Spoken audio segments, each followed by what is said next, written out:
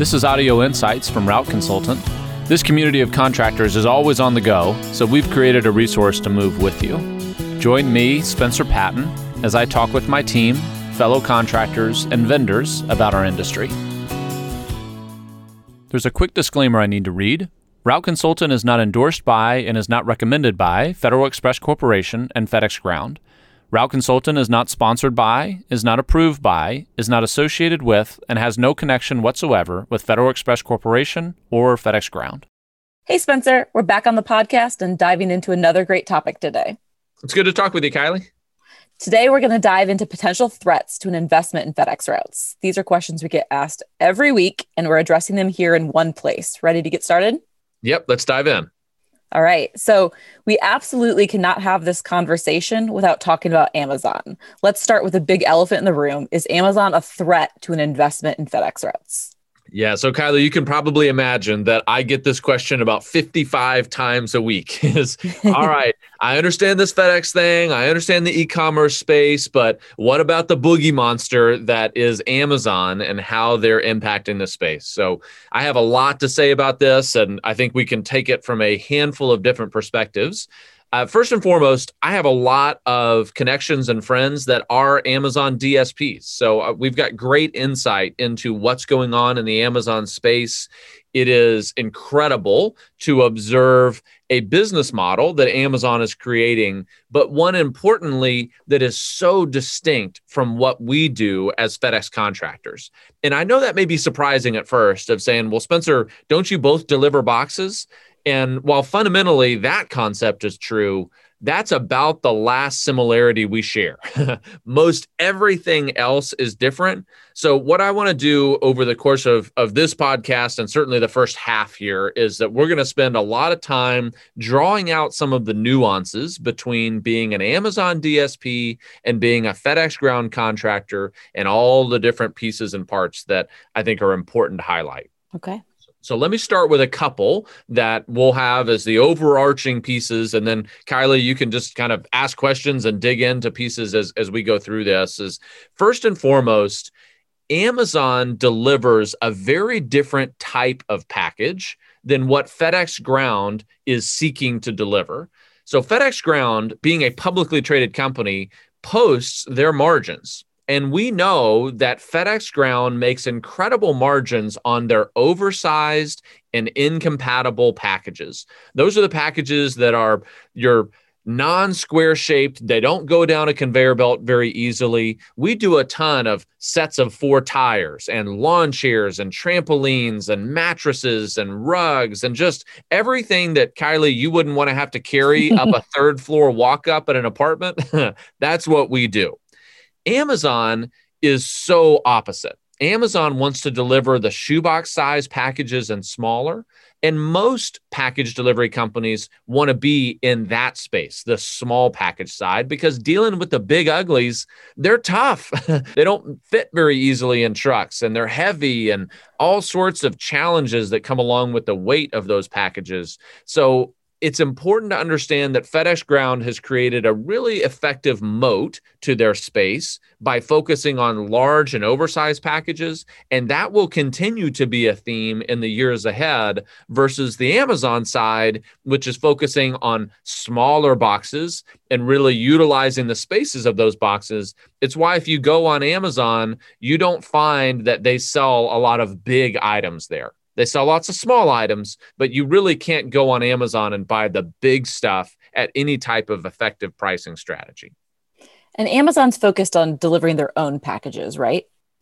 That's exactly right. So Amazon, the threat that people are afraid of is, well, what happens when Amazon comes and tries to take market share from FedEx? So remember fundamentally what FedEx Ground does is that if you want to ship any random thing, you take it to a FedEx Kinko's, or if you're a business, you have FedEx come and pick it up. Whereas Amazon is selling products on their website and storing products in their warehouse. If you're not doing one of those two things, you can't ship with Amazon. And Amazon is a solid 5 years away from being able to just deliver their own stuff.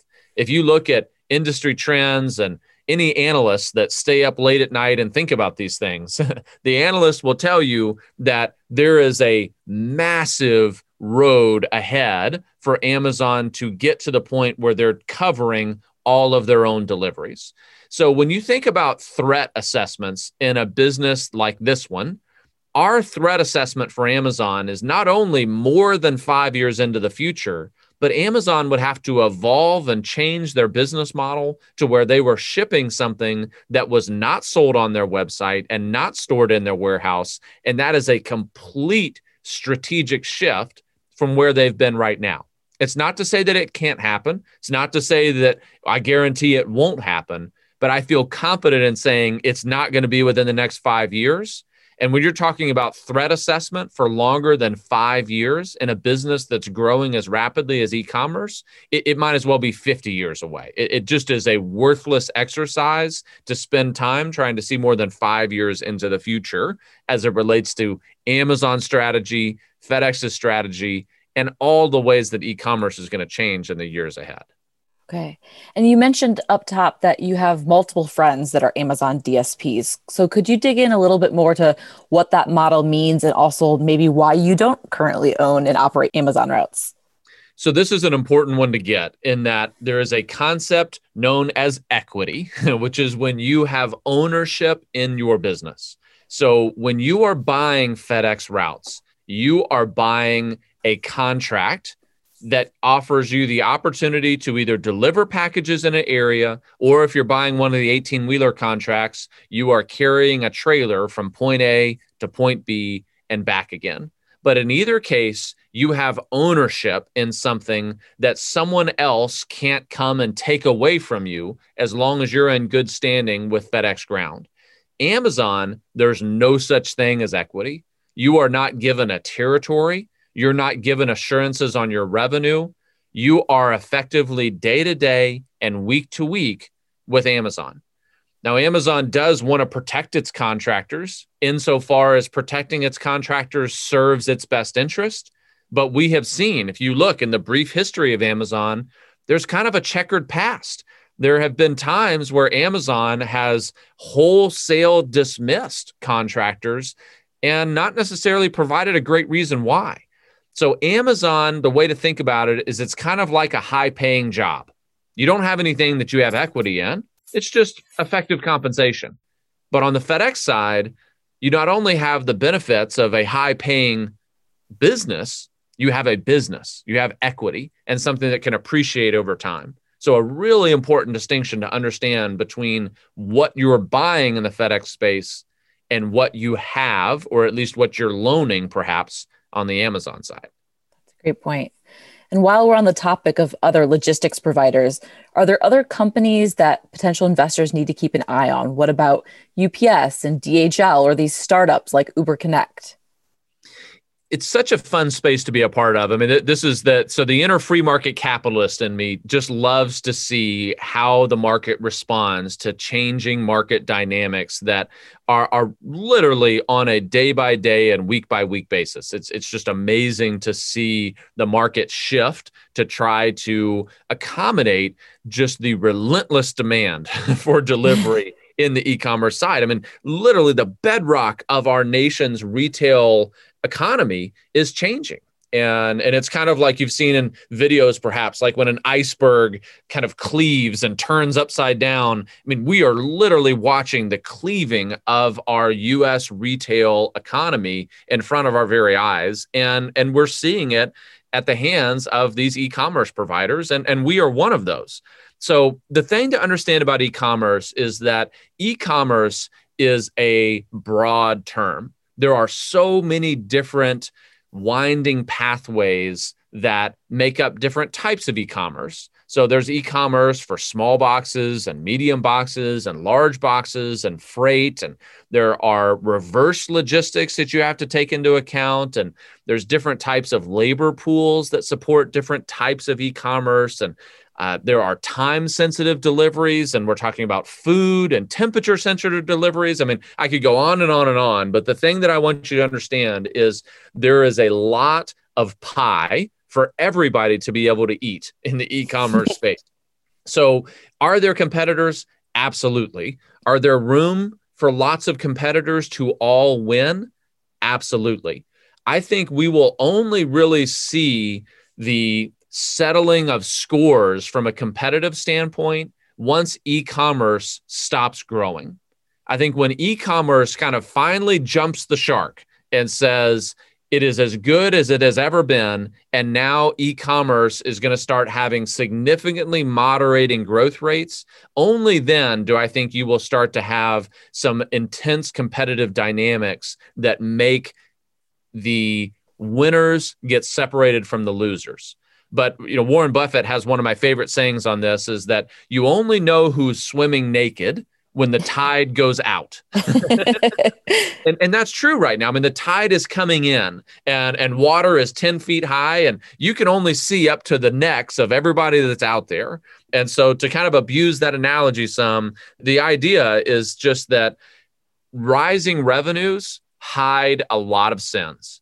And we're going to have rising revenues for at least the next decade. I don't care who you are or what your opinion about U.S. retail sales are. We are in the early innings of the transition from your typical brick and mortar retail and your malls and all of those soon to be obsolete dinosaurs. That transition is still young. And I think the competitive landscape is one that's very favorable for FedEx, and that they've been doing this since the 1980s. They really understand the landscape, and they have succeeded pre-internet. I mean, just some amazing transitions that they have survived. So I'm excited to be a part of this group. That's right. Well, let's transfer our attention to potentially disruptive innovations, starting with drones. I know you love this question, but are drone deliveries the future of logistics? I do love this question. So I love to fly drones. I have a drone here at the office. They're a lot of fun. But I'll say this, the best argument against drones, at least for package delivery, is a 5-minute tour through any FedEx ground facility. A far more appropriate method of delivery would be an Apache helicopter rather than a drone. The weight of the packages, the size of the packages. In general, most FedEx facilities cover about 150 air miles around them, meaning if you drew a straight line as the crow flies in every direction around the terminal, about 150 miles is a good average. Now, there are some terminals that do way less than that, and there are some terminals that do more, but that's a good average to think about. So when you think about a drone flying a singular box up to 150 air miles away and back to make a singular delivery, it just is so far away from reality. There's weather complications, like cardboard boxes don't tend to do well in the rain. And I'll say this too. So Kylie, I'm here in Nashville, and all of you all listening, you all have some rural parts of your state too, okay? So this comment that I'm about to say, you can't make this just a Tennessee thing. But one of the best dreams of some 15-year-old guy or girl here in Tennessee is that there would be a unmarked, unnamed drone that would fly over our farmland. And you want to talk about target practice, flying over the land, you shoot that thing. And what's amazing is if you hit it, you get a prize, right? You get the box of whatever it was carrying. So I know all of you all have some parts of your state too that would be in that way. But I'll say drones are a long ways away. There's a lot of complications to it. Again, do drones have a place in e-commerce? Absolutely. Do they have any place at all in the segment of e-commerce that we do? I really think it's a long ways away, if not multiple decades from a reality. It's a really fun answer, but an important point. So autonomous vehicles is another innovation we get a lot of questions about. So how do you think about autonomous vehicles in the context of this investment? So autonomous vehicles are closer. I'll say that. They're not close. I just think they're closer. Maybe more so in the line haul world, the 18-wheeler side, than the pickup and delivery side. So we're already seeing some autonomous vehicles over in Europe, where the 18-wheelers will caravan on their interstate systems, the equivalent of that over in Europe. And the tractors communicate via Bluetooth, and they literally stay just mere inches from one another going highway speeds. And they make sure that no one can cut in front of them because they stay so close together. And then the 18-wheelers get to their final destination, and they effectively pull over on what we know to be the shoulder of our interstate. And then a real human can get in and drive it the last handful of miles and bring it off the interstate and make the final delivery. So what we've seen from FedEx Ground is when there have been significant technological innovations, and this is true on safety, this is true in a legal capacity, all sorts of different things that have required its contractors to adapt. FedEx Ground has never come to the contractors and said, you know what, thank you for your service, contractors. Now that we have these autonomous vehicles, you can move along. We no longer need you. Instead, what we've seen is that FedEx Ground has given a deadline of adoption. So they've said, you have to be using this new technology by a certain point. And so while I don't speak for FedEx Ground, that is certainly what I would say history has shown that FedEx Ground has made those choices, and I think would be likely in the future, is that when and if autonomous vehicles become prevalent, we will see some type of deadline of saying you have to adopt this technology by X date. It's not something where I believe FedEx Ground says, okay, we're going to bring this internal, because FedEx Ground is not anywhere close to being able to do something like that for themselves. So the fleet management, all the vehicles that they would have to buy, tens or hundreds of thousands of vehicles, all of the corporate administrative staff that they'd have to hire. There's a reason why they don't do that now, and it's because we do it. So I just don't see any threat to it. I think it's something that when it's here, we'll be given the opportunity to adopt it. I think on the pickup and delivery side, it's a long ways away. You're still going to need a human in those delivery vehicles, even if they're driving themselves, to be able to make the deliveries, get signatures, navigate stairs, navigate all kinds of challenging terrain and critical decision-making. There's a lot of pieces that make that far away. Okay. Electric vehicles are an innovation where there might be an even closer timeline than drones and autonomous vehicles. So can you talk about how electric vehicles are currently viewed in the FedEx space and what you're seeing going on? So FedEx Ground corporately came out and said that by 2040, they're going to be an all-electric fleet, which means that we at Ground are going to be an all-electric fleet by 2040. And that's a pretty ambitious goal. So I'm interested to see how that's going to transpire. There are already right now a couple facilities that are in pilot programs with FedEx Ground that are completely electrified. So they have the ability to charge. There are electric vehicles running there. I have friends of mine that are contractors that are doing that right now. And the early reviews of the program is it's very successful.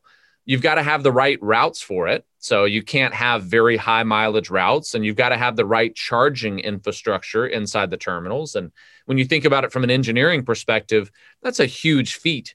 Most terminals have anywhere from 150 to 300 vehicles inside of them. So when you talk about charging those vehicles simultaneously, that's a massive engineering undertaking because of the load that puts on the electric grid. You've got to really plan long ahead for that. So I think there's things that electric vehicles offer a lot of promise, and they're closer than what you think. I think the main things that we've got to observe is, number one, how quickly can we build out a charging network? I think that's an important mindset. FedEx Ground is going to have substantial CapEx that they have to internally do in order to make those charging stations a reality. And then number two is we've got to talk about the cost of the vehicles themselves. Some states have heavy subsidies for electric vehicles. Some federal subsidies have existed in the past, and they come and they go with time. So in order to really have widespread adoption of commercial electric vehicles, which are hundreds of thousands of dollars unsubsidized, you're going to have to see states or the federal government offer massive subsidies. Or we're just going to have to wait until the manufacturing becomes so mainstream that the cost of manufacturing the vehicles comes way down, because it's completely uneconomical right now. There's no argument to be had there.